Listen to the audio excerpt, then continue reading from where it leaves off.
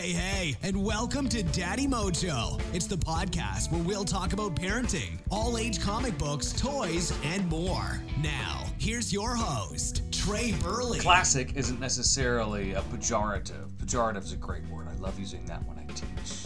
The cat, the owl, and the fresh fish. It's classic in both the classic way and the not-so-classic way. Let me explain. When you look at the art in the cat, the owl, and the fresh fish, it is gorgeous, man. It looks like the artwork that is from the books that you loved when you were a kid, the art that your kids are going to remember from the books that they love. It's got a timeless story that anybody can love. It's just great from the artistic perspective. You see it like, wow, this is awesome. But there's something about the cat, the owl, and the fresh fish that's not so fresh. And that's the fact that they used cursive as the font in the book. That makes the book feel classic in a not-so-fond way, because it's hard to read.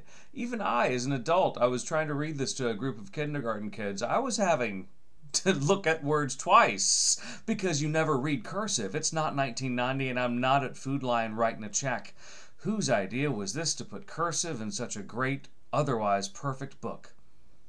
I don't know. Once you read it once, the kids will get the story, and kids may read it by themselves to practice cursive, just to look at the art, and they'll infer what's going on from the pictures.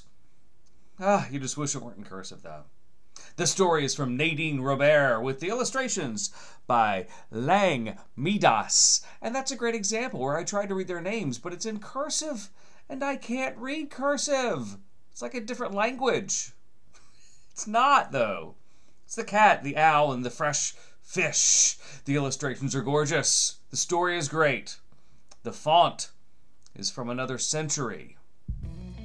Thanks for listening to Daddy Mojo. Be sure to tune in next time. For more information on any of the things we talked about today, just check out the website, daddymojo.net, or hit us up at Daddy Mojo on social media.